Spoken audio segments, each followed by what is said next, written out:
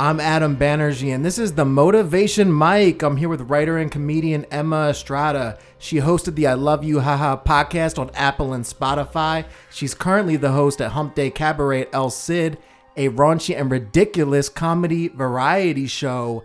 Welcome.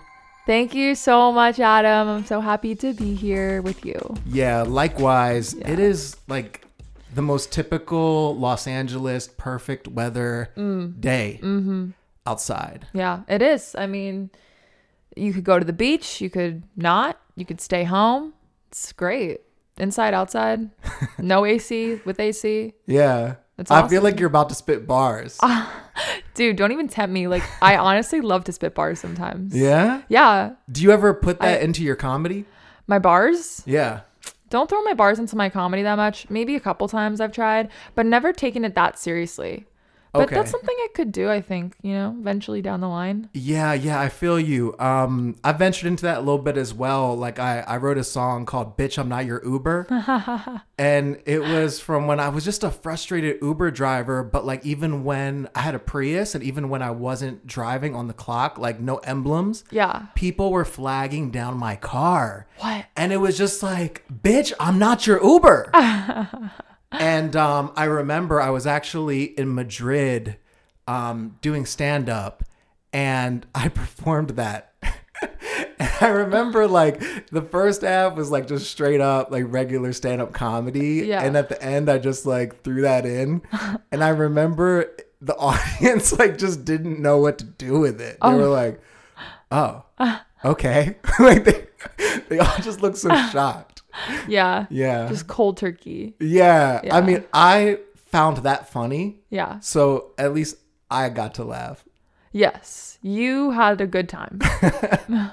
Yeah. Everyone else was like their blank faces just staring back at you. What a lovely sight. Yeah, it really was. It really was. I don't know. Maybe it wasn't relatable. Yeah. I mean, they have Ubers in Madrid. Right? Like, yeah, that's a thing. Did you do it in Spanish or? They told me not to do it in Spanish. Hablo español, no perfectamente, pero hablo. Okay. But it's like they don't want you to do comedy in Spanish there because they have like it's like touristy, like the bars and stuff. So they want you to perform it in English. Oh, yeah. That's interesting. How was that when you went there? Like, did you go for stand-up or did you just go to Madrid for fun? No, I was going for fun, but then it was just like, I was like, oh, I wonder like what stand-up is like here. And then just doing that. There were some like Holly Weird jokes type thing that I had that really hit there. Oh. And I feel like it's one of those things where it wouldn't hit as hard in Hollywood because it's just like people have, it's all about where people are coming from, like, and the concept, right? So it's like people have this image of Hollywood, and when you can kind of give them a window in, I think that's like really interesting, and you can find that comedic angle. But if you live here, it's totally different. Yes. Yeah, it's very different if you live here. You're kind of like have your blind spots, and you don't really see, your own existence and its flaws. Yeah, a lot of flaws happen in Hollywood. A lot of flaws. A lot of positive things too, but it can be a cesspool sometimes for big egos and turbulent emotions, unnecessary drama, lack of environmental awareness, because there's not a lot of nature here. You have to really seek it out. Yeah. I mean, Hollywood is like, I feel like very quickly when I first moved here, I realized like, oh, most stuff doesn't happen right in Hollywood. Yeah. I mean, there is, it does happen there, but it's like, LA is very sprawled out. Yes. A lot of people think like, oh, I'm going to Hollywood. It's going to be so glamorous. And then they go to Hollywood and they're like, this is so dirty. And there's people on drugs yelling at me all the time. Oh my God. And there's a naked man. What am I doing here? Yeah. And as a woman, I mean, I could imagine that experience is even more intense because people don't bother me for that kind of stuff. I mean, there was a woman yesterday who was like, you dropped your batteries. And I was like, oh yeah, I did drop my batteries. And then she was like, pick them up, pick them up, pick them up. And I was like, oh, I should not engage. Adam, don't engage. Don't engage.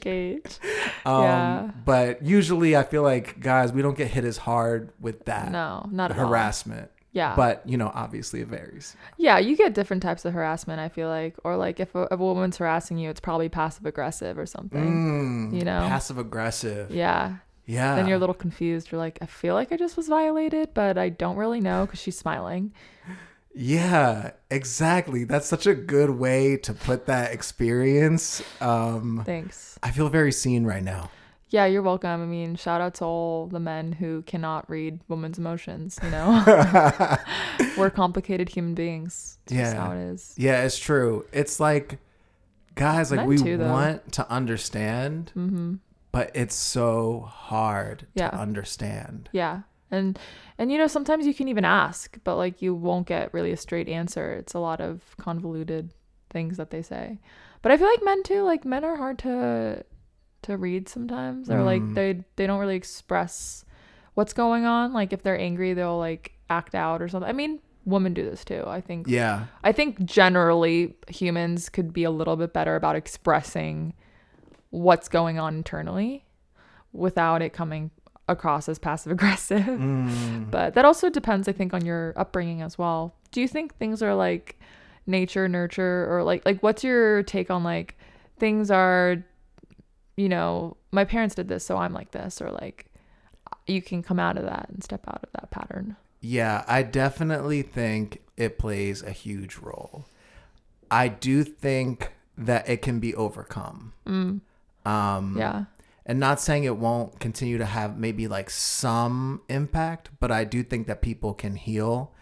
Because I've done a lot of reading about this, like with the work I do in life coaching and all that, because I work a lot with self-sabotage and this type of thing too. And even like with writing stand-up, it's weird because you get this like window into your own life and personality, and you're like, I'm fucked up. And then you're like, do I want to fix this? You're like, no, it's funny. Yeah. I'm like, a part of it is very like therapeutic because you're like, oh, like I'm using my trauma and my pain and expressing it. And like now I feel seen, and I feel like it's productive in some way. Like people can enjoy it and laugh at the artistic section of it, whatever, rather than it just being something that pervades your life and every choice you make. Yeah, for real. Yeah. So yeah, I think it definitely has an impact. And recently too, I've been reading about how like parents can like send very subtle messages to their kids without even like stuff that they say about them. It'll be like stuff they say about themselves. Like if they have a judgment about themselves, or if they want their life to be a certain way and it's not, whatever. Just when we're kids, we have that example in front of us, and it kind of starts to shape the way we see the world. So, that's the type of thing people try to unravel. Yeah, like the projection of like, you should get a better job. It's like maybe they're thinking like, I need a better job, or I'm not happy financially, like I'm miserable with my life. Like, yeah, I mean, not to go into too much detail, but like I feel like I do get, I think that's what a lot of parents, they want, especially for us creative people, like our parents can really want us to go towards a more maybe analytical career, or like a career that shows security and promise. And to be honest with you, like if you're not happy in your job, like you're not going to make a lot of money. Like you're not going to, and even if you do make money, it's going to be like sad money because you're not happy. Sad money. It's sad money. You're not happy. And I think there's such thing as happy money. There's actually a book called Happy Money that's actually pretty good, but I think it's like, whatever energy you imbue around how you make your money and, how you give it, how you receive it, like that is really important. And to be aware of it, because sometimes we get a lot of programs growing up about money and about like what we should do with our lives and our time. And like, that's not productive, or like, why are you doing that? Like, there's no result of that. But I feel like, ditch the expectation. Like, get rid of the results. Like, okay, yeah, maybe you have an idea of what you want, and then just let it go. Because life is gonna run its own course and you can't control it. You can only control what you can control. Yeah. And literally, that's true. Right? And then what you can't control, you just accept. Like, for example, right now, I'm breaking out really badly on my face. You guys can't see it. You're welcome.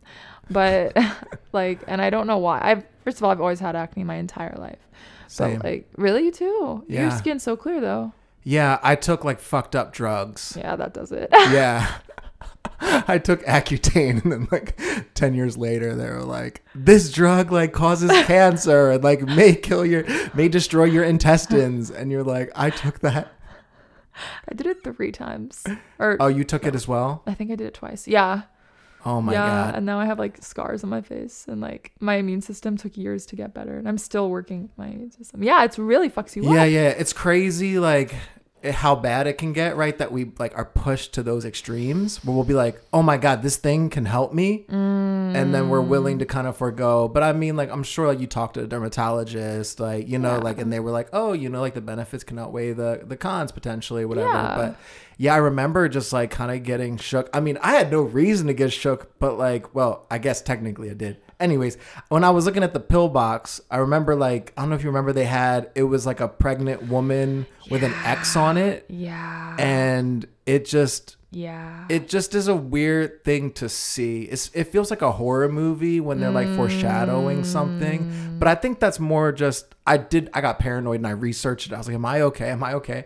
And I think it seems like from what I read on Google, you know, that like people after it's cycled out of their body and stuff, like they're okay, you know, like women too. So I do think like, you know, especially if you're taking a lot of antibiotics growing up, or like something like Accutane or something like birth control, like that will affect your body. It's going to affect your hormones.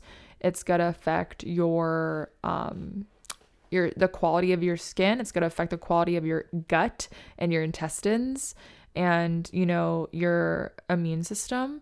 And that's something that, you know, I've really had to work through, because so many things have come up in my body and my health. And like, I have just been trying everything. Like I tried so many different diets and like, you know, stress techniques and like all these things and topicals and, you know, medicines and supplements. And sometimes, you know, you could do everything and you still don't get the result you want. So that's when acceptance comes in, you know, that's when it's like radical acceptance, just like, this is who I fucking am. Excuse me, but you're good. Like, I love myself. I accept myself. I'm beautiful. Even if I don't believe it, I'm just like, I'm fucking beautiful. And then like, you kind of own it, you know? Yeah, I hear that. There's something to that, like affirmations and things like that, because I remember like I used to do it, and it would be hard to kind of, if you have like a negative thought or you kind of feel like, oh, this is BS, I'm like BSing myself. But eventually you start to align with it, I think, as long as, I don't know, it kind of weaves into your life. I guess it depends what the affirmation is or what you're getting into, but it takes time, I think. Yeah. It depends what the affirmation is for sure. Yeah. Yeah. I am not great today. I am doing really, really bad, but I am grateful. Silver lining. Silver lining. Yeah. I have hair on my head. Yeah. So let's talk a little bit about how we met. We met at the Pasadena Comedy, which I just learned today no longer exists. Defunct. Which is crazy because it wasn't even that long ago. How long ago was that, you think? Oh my God. Like, I want to say like 8 months ago. 8 months ago. Right? Yeah. Right. 9 months ago. And you were like, this guy is such a drifter. He's going back to Atlanta in 2 days. Because I remember when I hit you up, you're like, how long are you here this time? Yeah. So tell me, what happened? Why are you here? Well, this feels like my therapy session. Yeah, tell me. I have a lot of therapists in my family, so. You do? Yes. How many therapists do you have in and your teachers. My mom has 3 sisters. 2 of them studied therapy, and no, I think all 3 of them studied therapy. Yeah. Wow. And one was like an actor and then became like a monk, and then my grandpa was like a teacher and salesman. And anyways, but yeah, there's like a lot of therapy people. I think because they were trying to understand their fucked up childhoods. Yeah. But yeah. Right. Yeah. I will go, but I also want to know about your journey. So. Well, yeah. So I was in Atlanta for about 2 years for the pandemic. Okay. And at the time, it just made sense. Also, I have family in Florida, so it was a little bit closer when everything was just going off the rails, to say the least.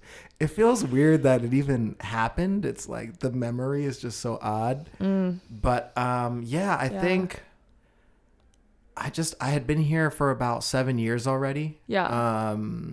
Like before I moved to Atlanta, and when I came back, I just was missing it. I was missing LA. Yeah. So when I came back and we were doing stand-up Pasadena comedy, and I was seeing all my friends and doing those like random daytime mics and just being able to, don't get me wrong, Atlanta actually does have a good stand-up scene. Yeah. I just did like the fact that like in LA, you can get up at almost any time. I mean, there's just so many opportunities and it's such a huge community. And in Atlanta, I was auditioning a lot. It did feel a little bit like a vacuum because like I came there during the pandemic. So it's like everything was virtual. Like I never met.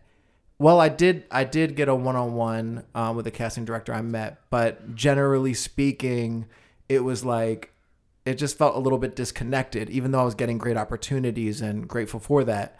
But yeah, in LA, it was like it came up from that experience of like meeting them all in person or whatever. So I guess just like the acting feels more connected for me here, and just because all the people I know. I mean, yeah, like a lot of people in Atlanta, it's just more of like people that are like working day to day, and that's cool. It's just a different path. I really do personally enjoy being around a ton of creative people. It's motivating to me. It like pushes me to want to be more creative. When you say working day to day, what do you mean? People that just have regular jobs. Okay. Yeah, just regular jobs. Like there's not as many creative people out there, or like creative professions, or. I would say there is a lot going on in Atlanta, so I don't want people listening to get the impression like, oh, Atlanta isn't popping like that. No, it really is. But yeah, I would say because LA is still the major hub for that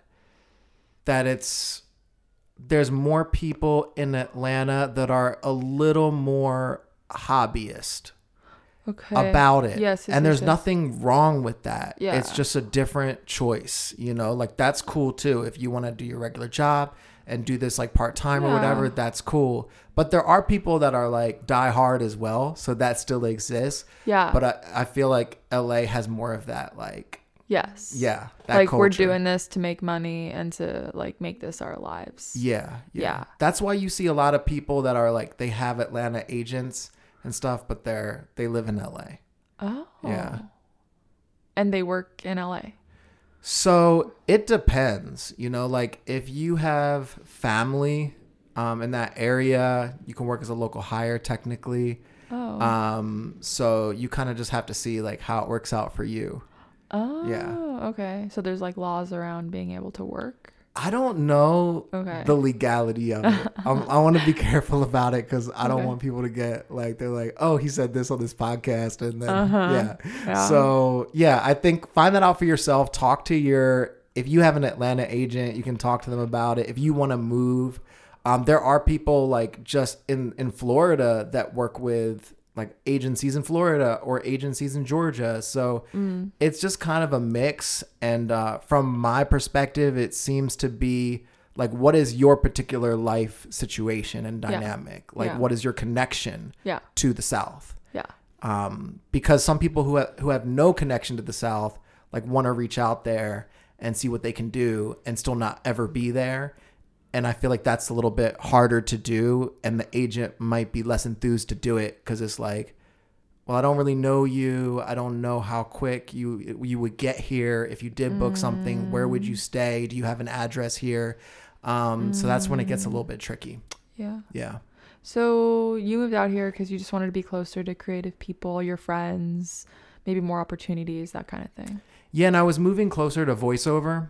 Okay. And I knew as I was getting closer and closer to working with Atlas, I was like, you know, they're going to want me in LA. You know, it's like, it's better to be here so that way I can be at the studios and stuff to record. So that worked out perfectly. Yeah, it's been about 3 weeks since I've been working with them. Mm-hmm. Like lots of auditions, and it's so fun.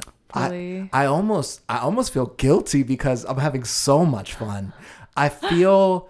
Did you ever have like a box of toys when you were a kid? Like, yeah, I had that big box of toys. Yeah. And that's what it feels like. It feels like I'm like 6 again with like all the different Spider-Man versions and stuff. Like, it's just, I get to play a lot of various characters that are so far outside of how I would ever get cast normally, unless I did something drastic to my look. Yeah. It's just cool that your voice is what matters in that scenario. That's amazing. Yeah. You can do that from anywhere, really, if you just record yourself properly. The audition, at least. Yeah. The dubbing is a new thing I'm like learning about. Like, that's a whole thing. Just sometimes you don't even get to hear the original, and they're just like, here's the script. This is a film, for example, from Germany, and we're doing the English version, and you read it, right? And it's like, you know that there's like an original interpretation, but at the same time, like as an actor, you're used to bringing your original interpretation. Wow. So, I mean, in that scenario, it's like I have no choice but to give my interpretation because I don't know what they filmed. Yeah. But when it's already filmed, you wanna match it. Yeah. Because it looks weird if like your choices are dramatically different. Exactly. From what they did. And that's why there are people that are dubbing actors. Like they don't even act. Like they only do dubbing. It's crazy. Yeah. That's like a whole career. It's a whole career. Dubbing people. Dubbing. That's interesting. Yeah. Huh. Yeah. I never really got into voiceover, but I'm really like, I was interested in it for a little bit because like I like the lifestyle that surrounds it. Right. You don't have to be seen all the time. Like that's kind of nice. Yeah. And I mean, as a comedian, that would be perfect for you. And then also because you do a lot of character work. Like, I feel like we didn't really give our first encounter the respect it deserves because like when I met you, you were playing like a young boy. Or maybe a young man. Young man. You were in like golfing shorts and like a polo. I was a dad. Was I doing a Shakespeare? I feel like I was a dad doing a Shakespeare monologue in an acting class, maybe. Yeah. Maybe. Yeah. You were doing a Shakespeare monologue, and there was this like you kept trying to be brave as the character, but then you like, oh, I hope that's good, and then going back at it, and it was just, I was like, who is this girl? Really? This was hilarious. I feel like you're probably the only person laughing at that, but yeah, it was, my character work, I feel like I don't even know what I'm doing with that. I'm like, this is a funny idea. I want to act out. And when I think of character actors, I'm like, wow, they're really good. Like they become the character completely, like Groundlings people or whatever. And then I look at me and I'm like, maybe, I'm not like that, but like it's still just fun for me to do like weird shit like that. So I like to do it, but I'm glad that you liked it. And you did stand up that night, right? I did. Yeah. I remember being like, oh, this guy's good. Yeah, thanks. Like he's funny. I was wearing also, like these where same is he pants. From? Yeah. I was wearing these same pants and like a plaid. I was getting roasted, basically. Oh, yeah, of course. Or like the guy after me. Of course. I think the term was breeder. He was like, you are such a breeder. Oh. That is so oddly specific. Yeah. I was like, was my thought as well. I was like, I liked that roast though. Like that is oddly specific. If you can't see what he's wearing like exercise pants. Yeah. Or like, gray exercise pants. Yeah. My roommate was saying how like this hoodie, when I was like eating and I had like the hood up and he's like, you look like such a thug. And then when you turn, it's like nice Adam. Oh man, the outfit can say a lot. Yeah, you could be like, you remind me of somebody that could do like white magic or something right now. Ooh. Yeah, like you would know about like crystals and stuff. I know a little bit about crystals. You do? Not like a lot. I mean, like my sister does wire wrap jewelry with crystals, so like sometimes I'll go with her to the store and I'll be like, that's a fun one. But I don't really believe that like they bring like certain specific things. I think like having an object with you can bring you a lot of like strength or whatever you want it to bring you, like whatever you imbue in it, like it can bring you that. But in terms of the scientific effects of a crystal, like I don't know. I don't know. I don't know. Let's just say I don't know a lot about it. So yeah, I'm not really gonna affirm or deny. Yeah.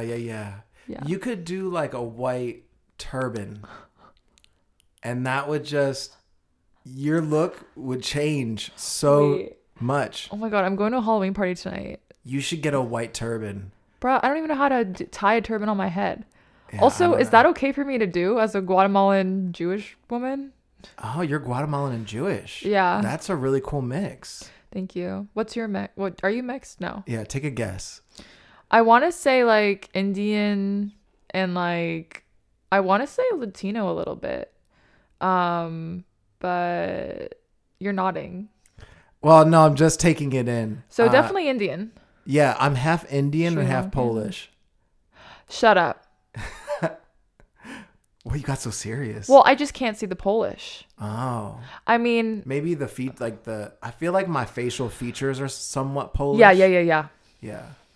I can see that. But you have like dark hair and like. Yeah, it's like the tone and the hair. And the like, nose. The nose is Indian to me. But your other features are very Polish. I can see that now. Yeah. That's cool. I want to see what your parents look like. Yeah, maybe I'll show you sometime. A Polish person and an Indian person. I know. It's like a crazy combination, and I look like Jeff Goldblum. Like, wow. Yeah. That's what God decided. Yeah. Okay. Yeah. I see that for you. So how did you, I'm sorry, I'm switching the conversation, but how did you get into acting and stuff and like all this? Because you seem so passionate about it and like, I'm just curious. Yeah, I think I was just always more extroverted as a kid. Like, I was just always trying to get people's attention. I think it comes back a little bit to that nature versus nurture thing, right? Yeah. It was like my dad split when I was really young, and then my mom was always busy. Like, she was always like working to make money because he didn't pay child support and shit. I know. It's hard to get child support from India. Like, it's too far. It's just too far. It's hard to get it as it is. Yeah. Then to get it from India? Yeah. Deadbeat Indian dad. You don't hear that a lot. I know. It's my experience. Yeah. Was he well-to-do or? I think relatively. Like, he was an engineer. Okay. Yeah. So when I went to India, this fool had marble floors, and I was like, this motherfucker. So you met him? Yeah. Well, he raised me until I was about like 6 or 7. And when I say he raised me, I mean like sat on the couch and like watched TV. So I had been exposed to my father before. Yeah. I have seen him. Yeah. Let me see. Maybe I can show you a quick photo. Because I was like posting some like nostalgic stuff about India for Diwali. Oh. Diwali is New Year? So it's like the start of the fiscal year in India, and it's called the Festival of Lights. So it's about like prosperity. So when you say like Happy Diwali to somebody, it's just like saying like, I'm bringing like blessings on you and like all that stuff. I love that. And I mean, it seems like there's a lot of new prosperity in your life, especially with the voiceover and this podcast, like a lot of abundance coming your way. So you can get away with the turban. You could say Adam said it was fine. But who the fuck is Adam? Okay, I'm going to say that. It's a good idea. This half Indian guy who saw his father one time, he knows about India, kind of. Can you speak any languages from India or? I cannot speak Hindi. It is a little bit shameful for me with my family. Porque see, like that's how much I'm like more like in touch with like Latino. I'm going to start speaking Spanish with an Indian accent. It's very weird. Pero, ¿por qué necesitas hablar sobre este tema? That is so good. Wait, that needs to be something you do on stage. My brain, the wires are just crossed when you do that. You know what was weird? When I went to Spain, there were Indian immigrants there that this as I'm speaking, I'm like, this is not that weird. It's just that this is someone's experience. That's weird. Yeah, it's so weird because I'm so American and I eat Lay's chips and like hot dogs. Go Dodgers. Yeah. But no, there's a lot of Indian immigrants in Spain who like speak Spanish with an Indian accent. And for me, that was a mind fuck because I was like, Indian accent, Spanish, like. Yeah. All right. We're going to a more global world anyway, so that's. Yeah, we are. Very common. Right. Do you speak Spanish? How in touch with you Más are o you? menos. Okay. Un poquito. Un poquito. Hablo español un poquito. Me encanta hablar español. Me encanta escuchar español. Y me encanta el acento de español. Pero no sé muchas palabras de español y gramática o cosas así. ¿Por qué? I'm sorry, wait, this is not está a bien, está bien. Viví en Argentina por 5 meses, entonces aprendí español un poquito porque es la mejor manera aprender español es cuando, viven en un país. Definitivamente lo es. Y el acento en Argentina es muy, muy fuerte, es como magnífico. Suecia. Sí, como che, boludo. Like, como italiano. Ella. Sí, y en España es como Barcelona. Ajá. Oh, shit. I don't know. Hay mucho vocabulario que es muy diferente en España. Like, muchas maneras más complicadas a decir algo. Like, to say something else before people are like, I'm confused on this podcast. Oh my God, yeah. All right, translation. Yeah. We're just saying that, probably from context clues, but like, yes. Yeah, like we're just saying how the accents just are so varied among different countries where they speak Spanish, it's beautiful. And the vocabulary. Yeah, like if you were to go to Chile, you'd be like, what the fuck did they just tell me? Because it's so fast. It almost becomes another language. They don't finish the ends of their words. Argentina has the sh sound. It's more Italian sounding. It's very European. Mexico is the easiest Spanish, I think, to understand. Yeah, I agree. I think it's a little more maybe what we're used to as well. Wait, is your dad in the back there? Yeah. That describes, that's a perfect way to embody his relationship to me. Can you describe it? Yes. Okay, you guys. This is hilarious. Adam is in India with his shoulder around his mom, who's much shorter than him. This is technically my stepmom. Like, it's his new wife. Okay, so his dad's new wife, hugging her. And maybe about 10, 15 feet behind them is his dad holding a cane, his arms crossed, in a sweater and a beanie, looking really upset. And just facing the camera. It's representative of how you were raised. Yeah, it's very clear, right? Oh, yeah. It's very clear how I was raised. Yeah, my dad was so weird. Like, he was just like, Adam, I'm going to buy you a shirt. And I'm like, a shirt? A shirt? After all these years of nothing. Can you just, like, be there for me and apologize? Yeah. And then he, like, came to sleep in the same bed with me. And I was like, am I about to get molested? How old were you? 21. He closes the mosquito net. There's a mosquito net, and he like closes it, just like rolls up next to me. I'm like, what the fuck is this? No, what did you do? I'm like, what are you doing? And he's like, I'm going to sleep here. I'm going to sleep here. There's nowhere else to sleep. He's like, I'm giving you my bed. I was like, oh my God. I'm like, I'm listening to Calvin Harris. Like, this is like a flashback. This is like a dream when you left me and my family. Yeah. Oh, Calvin Harris, his dad left him. I made up the last section. Oh.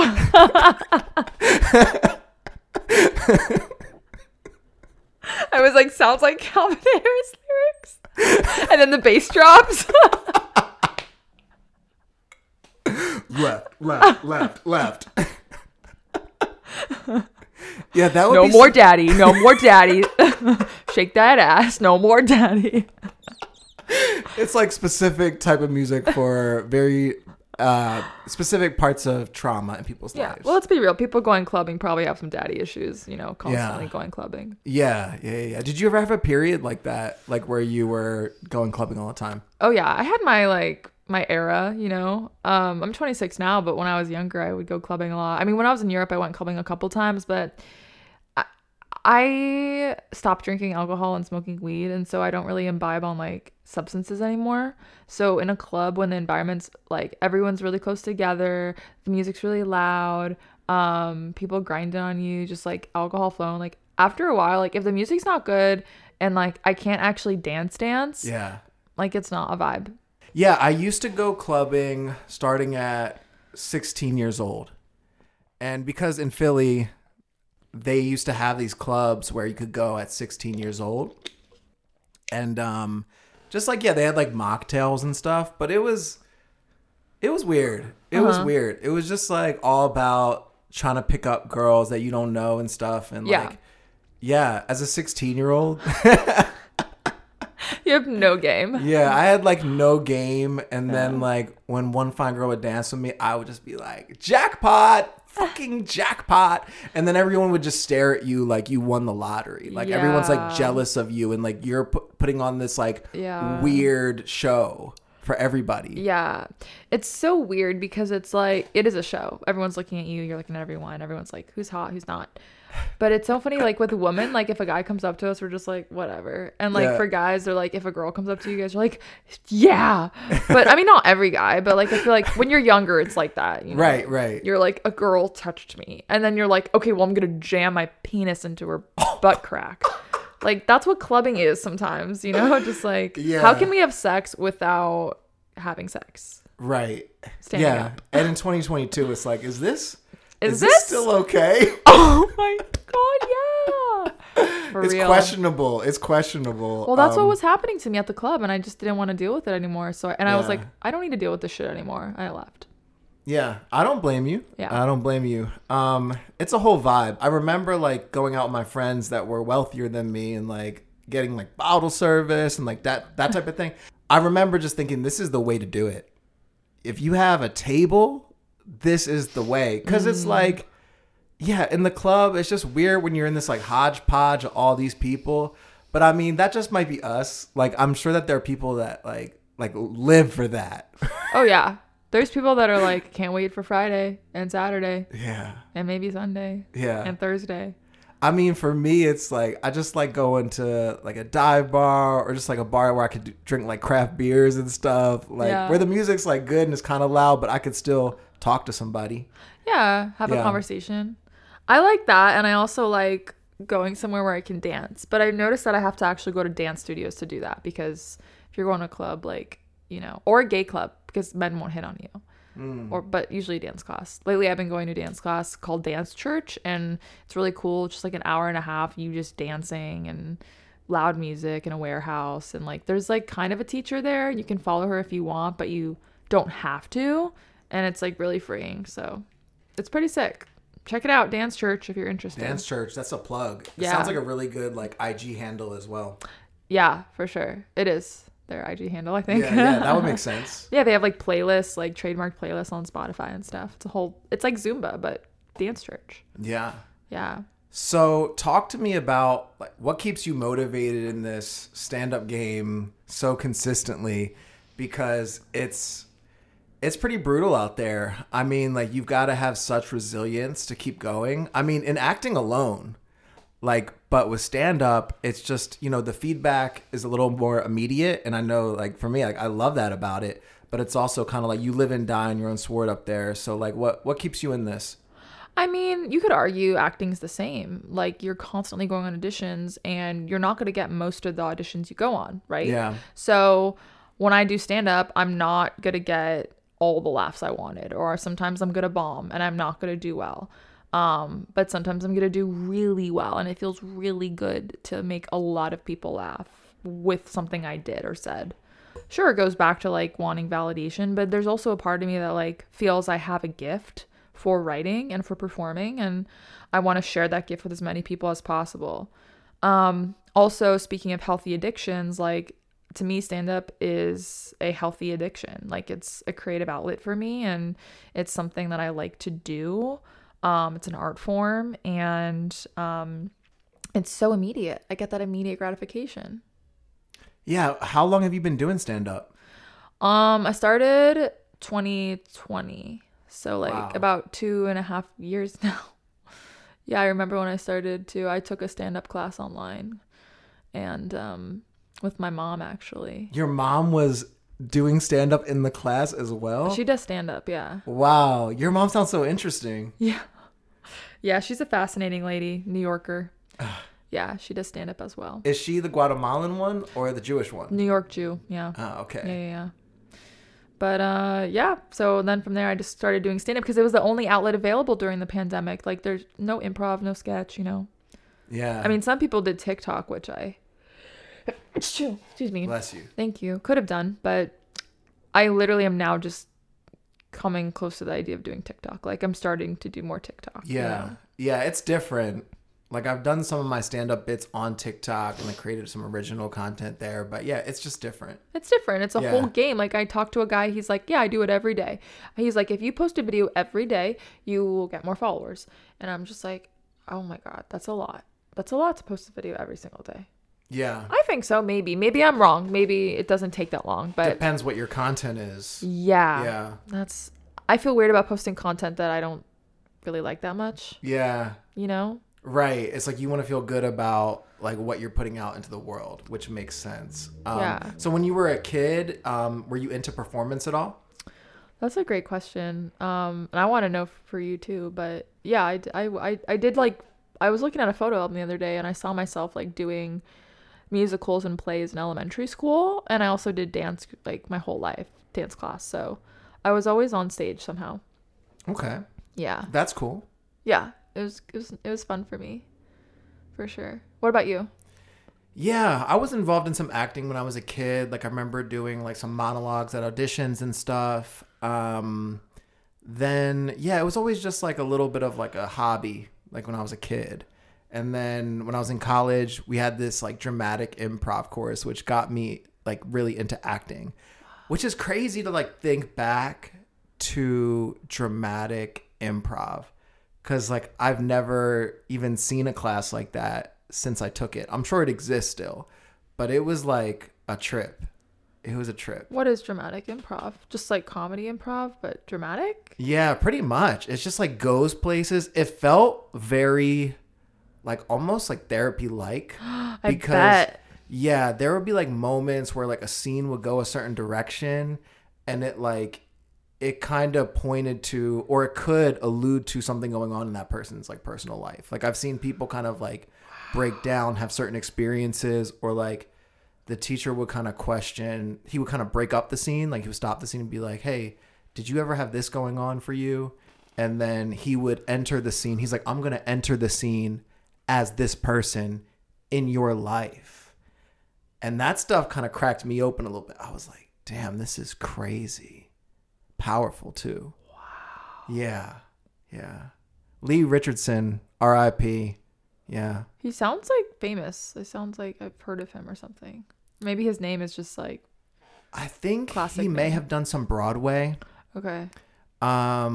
He was a famous black actor in New York, and I think he spent some time in LA as well.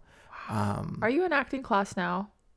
Or no? Or any classes? I'm doing Groundlings right now. Oh, really? Yeah, I'm doing Groundlings. It's called a powwow, so it's basically like it doesn't really count for anything. It's like a place to get reps. You just go to get reps. And I know that might sound weird, like why would he go just to get reps? But basically, I got into their advanced program, Writers Lab, I should say. It's called the Writers Lab, and the Writers Lab is like a one-shot deal. It's like basically I think the top class you can do there. So I didn't want to just rush into it. I wanted to like just really fine-tune my characters and what I'm doing there. So yeah, I'm gonna wait till like December or January and then do the Writers Lab. Wow. Yeah. That's interesting. How has it been going through Groundlings? Amazing. Yeah, I feel like Groundlings changed my life because they help you find your comedic voice, and they're very straight up about it. You know, they're just like, oh, and it's also very personal. Like the characters you'll find there, it's like you're pulling from your experiences, your personal life, your family, and then you're performing it. So it's almost like there's almost like a stand-up element type thing to it, which I didn't get from improv before, because they'll have you up there alone performing, kind of like When I Met You, right? Yeah. Like that kind of thing, like up there in front of people performing as the character, and it's just you. Like, you know, so you're seeing how your material really works up there. So yeah, I felt like Groundlings really helped me like build up that level of confidence and just like finding my voice. So yeah, I'm super grateful. Do you think it's given you different opportunities or collaborations with other people or like anything like that? Yeah, I think a lot of the teachers are just very connected in the industry as well. So I just feel like you're in good company. It's not important. cheap. It's not cheap, but you're in good company, and I view it as an investment. Yeah. I'm going to see my friend do the writing lab tomorrow. Her class is performing. She's been really nervous about it because I think it seems very like cutthroat. Like if you don't make it, you don't make it. So she's like, I'm worried, but she'll be fine. Yeah, she should be fine. I think it's like it's one great opportunity. I think it is dangerous to start thinking of it as like the be all and end all, because there are so many avenues in this industry. So I just feel like getting very caught up, because I remember when I was at UCB, there were a lot of people who are like, I've been trying for 10 years to get on a house team, and like, this is going to be my year. This is going to be my year. And you're just like, oh my God. Like, it just sounds like move on. Yeah, move on. Like, this does not determine the rest of your life. Make your own work. Like, go to a different class. Yeah, switch it up. You don't have to live for this. Like, go have other experiences and then come back to this. Literally, yeah. So yeah, that's kind of how I view it. Like, it's a wonderful place to have that opportunity, but at the same time, it doesn't define me in my career. Yeah. I love that. Yeah. That's so powerful. Yeah. That's cool. So you said earlier, a lot of people tell you that you should get into life coaching and all that. I'm kind of curious. Like, so you have a very naturally motivational personality. I think so. Yeah, I think I get it from my mom, to be honest with you. She's very motivational. But I've also, I love reading books about personal development and personal growth and nutrition and health. And, when I was going through a hard time, that kind of literature and those lectures really helped me help myself when I couldn't afford therapy, really. So yeah, people have been like, you should be a life coach. And I've dabbled in the sense of I've tried working with life coaches in the past. I've worked with life coaches in the past, doing writing and editing for them. Cool. So yeah, I'm interested in that area, but there's also a lot of things in that field that I'm a little bit skeptical about. False promises, mostly of I'll make you this much money and you'll be so happy that you will get married. I don't know. It's just little things like that I'm like, that's no. I think there's something of manifestation for sure. I believe in that. But then there's a line of there's certain things you just don't know. You can't promise that to someone just so they can give you some money. That's what's weird to me. Yeah. It's kind of crazy. People can just take it too far, and it's you can't promise people that. And people, you can give people the tools, but at the end of the day, it's in their hands what they do with those tools. So you can't really control their destiny with that. You can be a great influence and give them the tools to get there, but at the end of the day, you can't make them do something. No, not at all. Yeah. Do you like being a life coach? How has that been for you? Yeah, it's been good. I enjoy it. I feel what I like about it is as opposed to something like therapy, I get to be a little bit over the top. Yeah. I might say something in a life coaching session or whatever, just that wouldn't, in therapy, it would be oh, that's a therapist should never do that, but it's as a life coach, the context is so different. Yes, there are emotional things that we deal with, but a lot of it is more so based on motivation and how you're organizing your life, what your mentality is. So I have a little more freedom to be Yeah. a little extra. Okay. Yeah. I like that. Yeah. So like I feel like when I first started, I was like very much so trying to present like this guy who like has it all figured out, you know, and the reality is like I don't have it all figured out. Yeah, I mean, like, who does? I mean, there's a lot of areas of my life I have, and just like you, like I remember listening to Tony Robbins and all that stuff. Just, you know, you ask a shitty question, you get a shitty answer. Like, what types of questions are you asking yourself, and where are you putting your attention in your life, and those types of things that made me kind of reflect and learn from him. I was like, wow, you know, like Tony Robbins can be very extra, but you know, I think a lot of it started with Tony Robbins. I'm just figuring that out now. You said it here first, folks. Yeah. Yeah. Well, that's a good place to be, I think, to find what for you is your inspiration and motivation, and then to share that with other people is awesome. Yeah, I mean, it is rewarding seeing people, you know, achieve their potential. It's just like, oh, wow. You know, because sometimes it takes a while for people to have breakthroughs. It's like you're planting seed after seed after seed, and sometimes they don't even feel like they're progressing.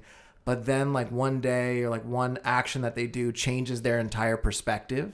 Yeah. And they can feel the results, and you can see the results, and you're like, damn, like this person's life has changed. Yes. Like that's a very rewarding feeling. Yeah.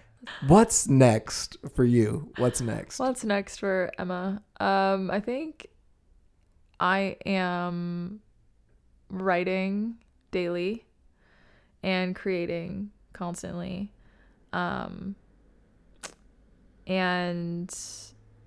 working on a couple creative projects.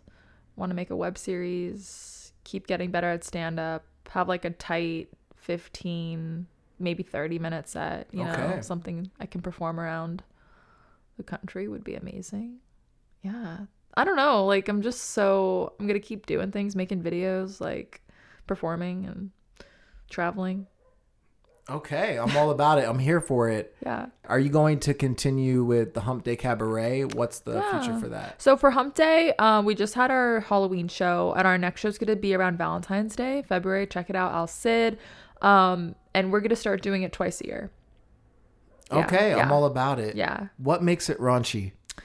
I think it's just like we like to have fun. Like sometimes, you know, there's not really any nudity, to be honest with you. Sorry to disappoint. Someone actually thought we were a nude cabaret, and they came and they were like, "Can I get my money back?"